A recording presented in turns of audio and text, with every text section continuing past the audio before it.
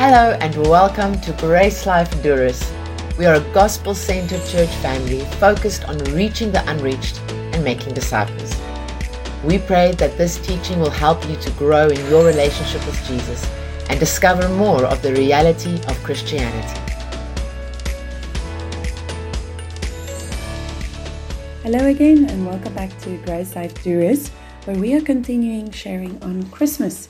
And it's week 2 in our series, and it's very exciting to be sitting down and sharing this word with you. Grab a Bible, a pen, grab a notebook, maybe some coffee. I've had coffee already. I've got my water here with me. And then let's get ready to dig into the word together. So first of all, I just want to pray for us and lead us in a time of prayer before we start. Father, we want to thank you for your goodness. Thank you that you are here with us. And thank you that as we get into the word together, that we will discover who you are and what you are doing, not just in the scriptures and in the word, but also what you are doing in us and through us. We thank you, Holy Spirit, that we can surrender to you and just receive from you the word of power and of truth that you've got for us. We glorify you for this. We just want to celebrate who you are. And we thank you for Christmas, that we can remember the good news that a Savior has been born for us and was born for us. And that it's about the gift of salvation that we so appreciate and that we are so grateful for, not based on our works or our goodness, but based on your goodness and your good work. Amen. Wonderful. So last week, Shane kickstarted our Christmas series and showed us that there is a reality to the scriptures that is based on accurate historical evidence. This is not a fairy tale, like I like to say. Christmas is not a fairy tale. We cannot put it in the category of Santa Claus and Easter Bunny and all those things. No. Christmas is about a reality that is based on accurate historical evidence. This really happened. And now so we continue in that same mind as we look for the reason for our hope. In 1 Peter 3 verse 15, Peter instructs us with this scripture by saying, but sanctify Christ as Lord in your hearts, always being ready to make a defense to everyone who asks you to give an account for the hope that is in you, yet with gentleness and reverence. So when people ask us why we celebrate Christmas, it's important that we should have an answer, and an answer that makes sense and doesn't include Rudolph the Red-Nosed Reindeer and Christmas Father. So we're going to get stuck into Luke 1, verse 26 to 45, which is where the angel comes and tells Mary that she will conceive and bear a son, and that this will be by the power of the Holy Spirit, because she is a virgin. And so a good question to ask ourselves is, because we've become very familiar with the account, we've maybe have celebrated it year by year, or we've heard about it, or we've sang a song about it, or we have some history with it. We've become very familiar with it. We need to stop right there and ask ourselves, why is it important that there is a virgin birth? If this is more than a story, if this is accurate historical evidence, then why was it so important that a virgin would conceive? Well, we're going to look at that. And I believe that it's going to give you reasons, again, to be excited about your Christian faith, if you are a believer, and reasons to put your faith in Christianity as a source of dependence and not just some story made up by old men many years ago. So why do we believe in the supernatural birth of Jesus Christ? Well, if we look in Luke's account, Luke 1, we see that an angel appears to a virgin, and her name is Mary, and the promise of a child is given to her. And she does ask, how is this possible? Because she has not been with a man. And the angel tells her that the Holy Spirit will do this work. And she then conceives when she believes, and says that she's become a bondslave to the Lord. So what we first of all know about the virgin birth is that naturally it's not possible. Yet we also know that without this, no one could be saved. In fact, the early church fathers believed it was essential. More importantly, they knew that the natural birth would dismantle and fall apart. If there was a natural birth, it would completely dismantle the entire gospel and in turn also the good news about Jesus Christ. It would just make it an insignificant historical event. So why? Why is it so important that it's a virgin birth? Why is that important to the gospel? And how does this link to the supernatural salvation that God has brought through Jesus Christ? Well, we can look at Ephesians 2, verse 1 to 3, and even in Romans 5, verse 12, and many other scriptures to see that the seed of man cannot bring salvation. Why? Because man is corrupted.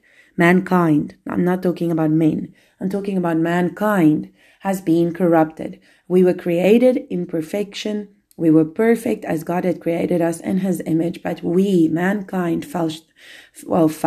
We jumped into disobedience, disobeying God's only command. And because of that, we gave authority to another voice, the voice of the enemy, the voice of Satan. And we gave him authority on the earth. And we also started what the scriptures would call sin, the sin nature. This nature that's separated from God, this nature that's not as God wills it to be. And that nature produces according to its own kind. As we see in Genesis, Moses is already writing about salvation from Genesis 1. And one of the pictures we get in Genesis at creation is that each recreates according to its own kind. What is it trying to tell us? That every sinner will produce a sinner. And there's no way around that, okay? And that's confirmed in many of the letters, many of the prophecies, everywhere in scripture we see this. Man produces man. Sinful man produces sinful man. Why? Because we are born of a corruptible seed, not of the incorruptible seed, which is the word of God. So we'll link that in the next one.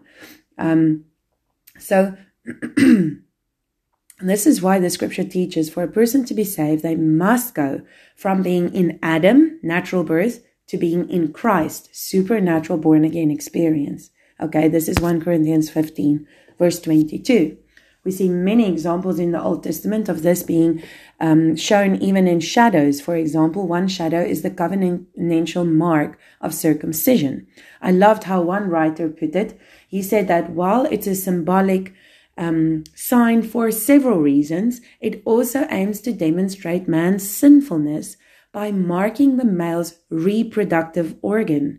It was a physical reminder to God's people that man's seed is a fountain of sinfulness, namely that sinful man can only reproduce sinful men.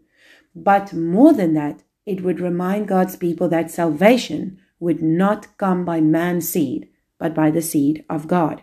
Have you ever tried to be better, do better, live better, be a better leader, a better minister, a better mom, a better dad, a better whatever you want to say? And it doesn't work because we are leaning onto ourselves instead of leaning onto Christ in us if you're born again. If you're not born again, there's your problem. You cannot solve yourself. You cannot fix yourself. You can maybe meditate and become a slightly better version, but you cannot save yourself. Okay? And so let's look a bit. As you may or may not know, I had someone asking me this actually while I was teaching this, is that circumcision comes from the Bible. It was given to Abraham to confirm the covenant and the promise that was made to Abraham. God asked that each male child shall be circumcised on 8 days old. And so it was a sign, as you see, it was a type and shadow. Today, when we have Christ, there is no more need to be circumcised. Why? Because Christ is the fulfillment of the circumcision. He circumcises our heart by giving us his spirit. Now we are circumcised from the heart. Hallelujah. Amen. So for all the Christians who are considering doing that, stop. You're not fulfilling the scriptures. Christ has fulfilled the scriptures. So let's look at another scripture. So we're going to jump from where we are now. So imagine in your mind, you're there. The angel is speaking to Mary and he's speaking to her and he is promising the virgin birth, which means salvation is now being made possible by God and God alone. Wow. Awesome. Now, remember, or let me finish my point and then we'll go into that. So now remember about 700 years before that, the prophet Isaiah is speaking. And Isaiah gives a prophecy 700, maybe a bit more years before this account with the angel and Mary. Okay, let's read what he says in Isaiah 7 verse 14. The prophet foretells this God's seed when he writes, "Behold, a virgin will be with child and bear a son, and she shall call his name Emmanuel." Okay, he is speaking about a new creation, able to keep the law perfectly. to give his life as a ransom for many, and to spiritually now reproduce others who were like him, the real Adam, okay? Not like the first Adam who failed. Now, if we want to go even more, we can go back all the way to Genesis 3, verse 15, written 1,000 or even more years, written 1,500 years before, but taking place many years before the account with Mary and the angel. And what happens here? We know that mankind falls, and the serpent, the devil, is there, and God speaks to the woman, to the man, and to the serpent, saying what's going to happen next because of sin entering into the world. And he says, I will put enmity between you and the woman, and between your seed and her seed. He shall bruise you on the head, and you shall bruise him on the heel. Interesting. The promise of the seed is given through a virgin's birth, or a virgin birth, because a female has no seed to produce children. So I'm not trying to be graphic. Don't think I'm trying to be graphic. Think about these words in terms of how the scriptures use them. And what God is saying is that the woman will need a seed that's not from her, because women's bodies do not produce that. The male produces that. Okay? And yet it says there in the scriptures, and between your seed and her seed, she has a seed, which is given by God through the power of the Holy Spirit. So in both these accounts, in Isaiah 7 and in Genesis, these are impossible situations. And God promises an impossible answer in Isaiah 7 and in Genesis 3. In Genesis, mankind has just failed God, causing everything to become out of order and creating the mess that we live in today. In Isaiah 7, kings have drawn up against Ahaz the king, and he is so scared that him and his fellow men are shaking like trees with fear. And he doesn't even want to ask God for a sign, although the prophet commanded him to ask a sign. He says he will not, and God says, I will give you a sign. A virgin shall become pregnant. So now let's go back or forward in time. We go all the way back to where Mary is speaking to the angel, and let's listen to this encounter. In Luke 1, we read in verse 28 about, and coming in, he, the angel, said to her, Greetings, favored one, the Lord is with you. But she was very perplexed at this statement and kept pondering what kind of salutation this was. This is now the NASB, New American Standard Bible. So, firstly, we see here that Mary was alarmed, very perplexed, disturbed with this greeting. Interesting. She was not perplexed or alarmed or disturbed by the fact that an angel had just appeared to her. This seems to be it's something that she understood from the scriptures, Genesis to Malachi. These things happen. She was very perplexed, however, about how he greets her. How does he greet her? Greetings, favored one. In those days, the proper greeting would be shalom, which means wholeness to you. But this time, the angel says something different. He says, favored one, the Lord is with you.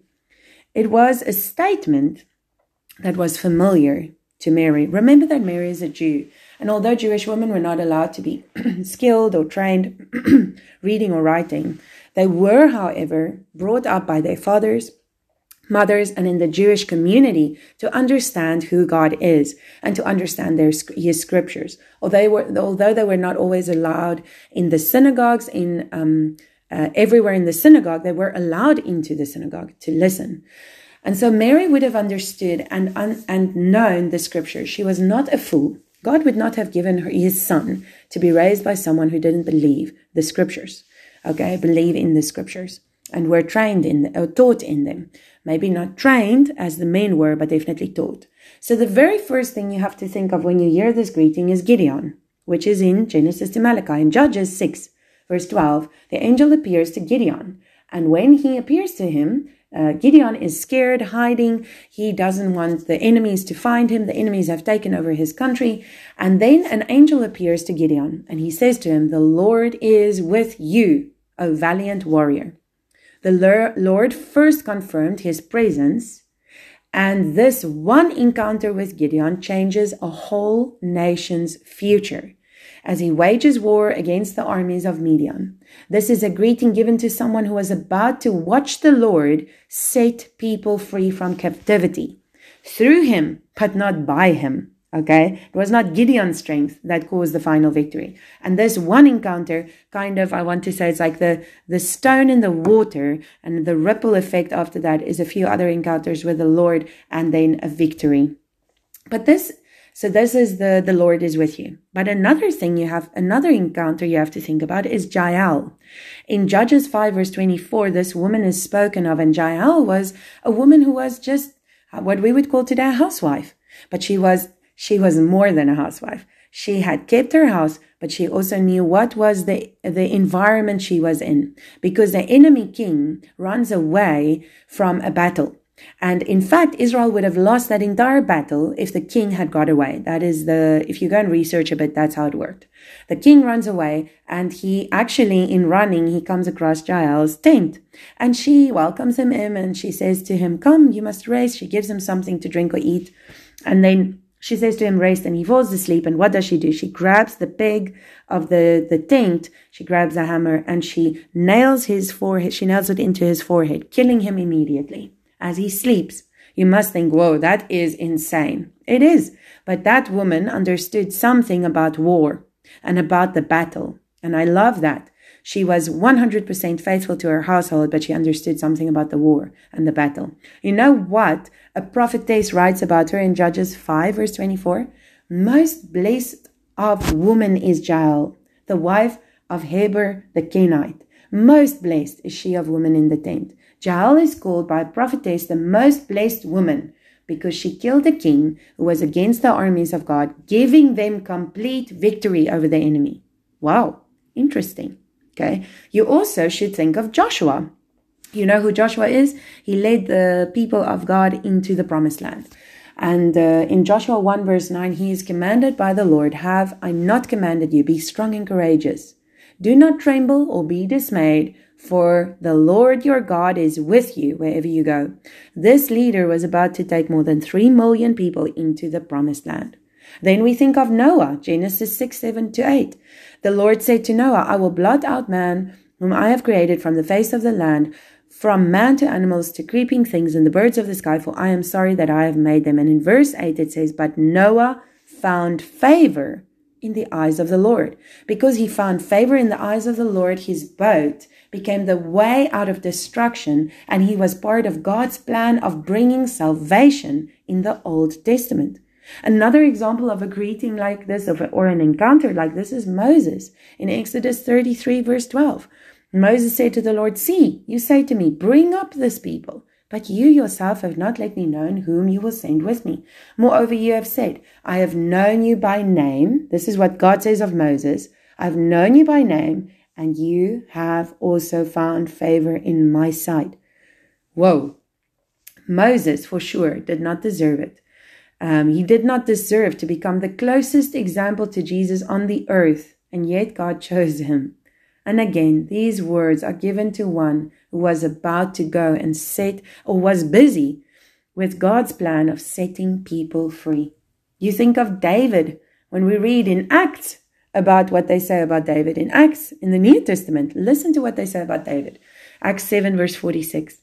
"David found favor in God's sight, and asked that he might find a dwelling place for the God of Jacob."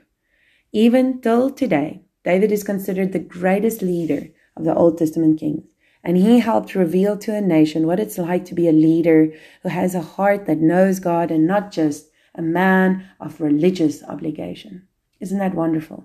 So when she heard these words spoken by the angel, and we're going to continue listening to the words spoken by the angel, but these first words, "Greetings, favored one, the Lord is with you." Her mind was perplexed and disturbed, not because this is some kind of new greeting. Be very careful for this. And before we continue, or let me read, the angel continues to say to her, so he speaks to her and he says to her, "Do not be afraid, Mary, for you have found favor with God." This was not a new greeting. This was a different greeting. But she understood and recognized that this was something from Scripture. But these these greetings, okay, were greetings that changed everything. Nothing stayed the same after that. Not for the person who it was given to, and not for the nation who was involved in the at that time. That is incredible. This is where my warning would come in. We cannot and should not be moved by encounters with angelic beings or with encounters. That's not how we are led. Mary was not moved by an encounter with an angelic being or by some supernatural encounter. As Christians, we are moved by the scriptures. Mary was moved by the understanding that this angel was bringing her a message from the scriptures that was accurate. Okay? We need, as Christians, it is a reality to be experienced. Absolutely. Our faith should be an experience. However, we are not moved by experiences because it can lead to deception. I've seen great deceptions because people are moved by experience and not by the word of God. We need to first of all be moved by the word of God and then trust the Lord that is enough to lead to experience, where we experience God's goodness, his favor, his manifestation of his grace and supernatural encounters. That becomes part of our reality. But that is not what we live our lives by. We live our life by the bread of God, the word of the Lord. So, we see here in the second part of the angel's greetings, do not be afraid, Mary, for you have found favor with God, that it is a command not to be afraid. And that is needed, as it was in the case of Joshua. Do not be afraid. It's actually a command, After such a scriptural greeting that Mary just received, she needs to not be afraid. Why? Well, it was a reminder that it is the favor of God that was given to those who were not perfect. It's the grace of God who is given to those who could not do it. It was given to those who would simply do what God asked them to do. What is that? Isn't that so incredibly beautiful? This is, after all, the definition of true faith. When we understand it's not about us and it's got nothing to do with us, how I'm encouraging myself right now. But when it has got to do with everything of the grace and the power and the favor of God working in us and through us. And so there was no reason for Mary to be afraid. So what do we take from this? We're going to summarize with 3 points. First of all, in our own lives, we should not be moved by spiritual encounters because it leads to destruction. In fact, in Galatians 1 verse 8, if you want to turn there for yourself, Paul himself warns us against this. He says, but even if we or an angel from heaven should preach to you a gospel contrary to what we have preached to you, he is to be accursed. Paul is saying we are not to be moved by spiritual encounters, but by a revelation of the gospel or the message contained in the scriptures, Genesis to Malachi, and also revealed to us through the letters, the New Testament. Experience alone will lead you to deception. We need to be rooted and grounded in our understanding of the message of the death, resurrection, and ascension of our Lord Jesus Christ. Not just in the New Testament, but through all the scriptures. Okay, second thing. The greeting that perplexed her is a greeting that now belongs to the new creation. If you have put your faith in Jesus Christ and made him Lord of your life, because he is Lord, you just make him Lord of your life. If you have done that, then you are born again. Never to be unborn again. You have been born again. You are a new creation. And now this greeting is yours. Everywhere when we read the letters in the New Testament, nowhere is there ever a statement that says you are a sinner saved by grace. Nowhere are you called when you believe a sinner. No, when you believe, you have become the righteousness of God through Jesus Christ. When you become a believer, you've become a saint. When you become a believer, you are declared by the scriptures that great grace is with you, peace is with you, God's glory is upon you, and his favor is for you. Look at Romans 5 verse 2 just as an example as we draw to a close. It says there in Romans 5 verse 2, through whom also we have obtained our instruction by faith into this grace in which we stand, and we exult in hope of the glory of God. Almost every letter written to the churches confirms that we have grace and peace and that we are called saints of the God, whether we act like it or not. When we realize who we are, it will make us act like that. Listen, first the angel had to tell Mary how God sees her, and that would lead to a positive response of faith. That would lead to her saying, I am the bondslave of the Lord. Isn't that awesome? So, if this is not a reality that you are living in, then this is something you need to meditate on for Christmas. If this shocks you, this is something you need to get in. More than just there's 3 wise men, what if there were 3, there's shepherds and there's Jesus, Mary and the baby. There's something much deeper here. The reason for God becoming flesh was so we could experience a relationship with Him that count us as favored, not as perfect, except perfect through His Son, but that He declares us worthy because of the work of Christ. Hallelujah. That is very exciting. So, the last point we can take out of this is because of her trust in the Scriptures, she became part of the impossible work of God. Every one of those I've mentioned before, whether it be David or Joshua, Jael or Moses, became part of the story of God because they understood that there was a relationship toward God. They all came from impossible situations, and yet, when they experienced God's call of favor, of blessedness, when they understood who God is in relationship to them as a nation even many times, it changed everything. When we know who God is through the Scriptures and through a revelation of the Scriptures, we can also say yes to the plans of God in us and through us, and really see the impossible become possible without needing to figure out what's going to happen next. May this encourage you and bless you in this Christmas season, and may you celebrate it knowing who God is. May you also experience, as Mary did, in a very real way over this Christmas season, that the message from heaven towards us as His beloved children is still, you are favored, you are His favored one. The Lord is with you and will never ever leave you. You do not need to be afraid, for you, beloved of God, have found favor with God. And if you are in a place this Christmas where you just don't know about God yet, you don't know about Jesus yet, you're still not sure about putting your faith in Him, I want to tell you there is nothing better you could do this Christmas season. If you've heard enough and if you've been led to this teaching and you've listened to it all the way to the end, then the Spirit is drawing you to Himself. And you need to bend your knee and just say, Lord, I receive you and I do not need to be afraid for what's next.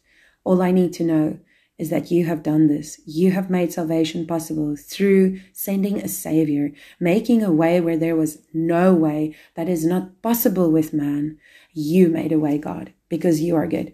And I receive it. And when you receive it, you become a whole new creation, and your spirit becomes brand new, and you have been reconciled with God, not by your works, but by your faith in the work that God has done. Father, I want to thank you for your goodness once again. We want to thank you for the message of Christmas, that it's so much more than just a story, that it's a reality, that it's historically been proven, and that also, Father, that your Scriptures are truly, as the psalmist said, a light unto our path, leading us and guiding us into the fullness of what you have for us, reminding us who you are and who we are because of what you have done. We pray this in the mighty name of Jesus. Amen.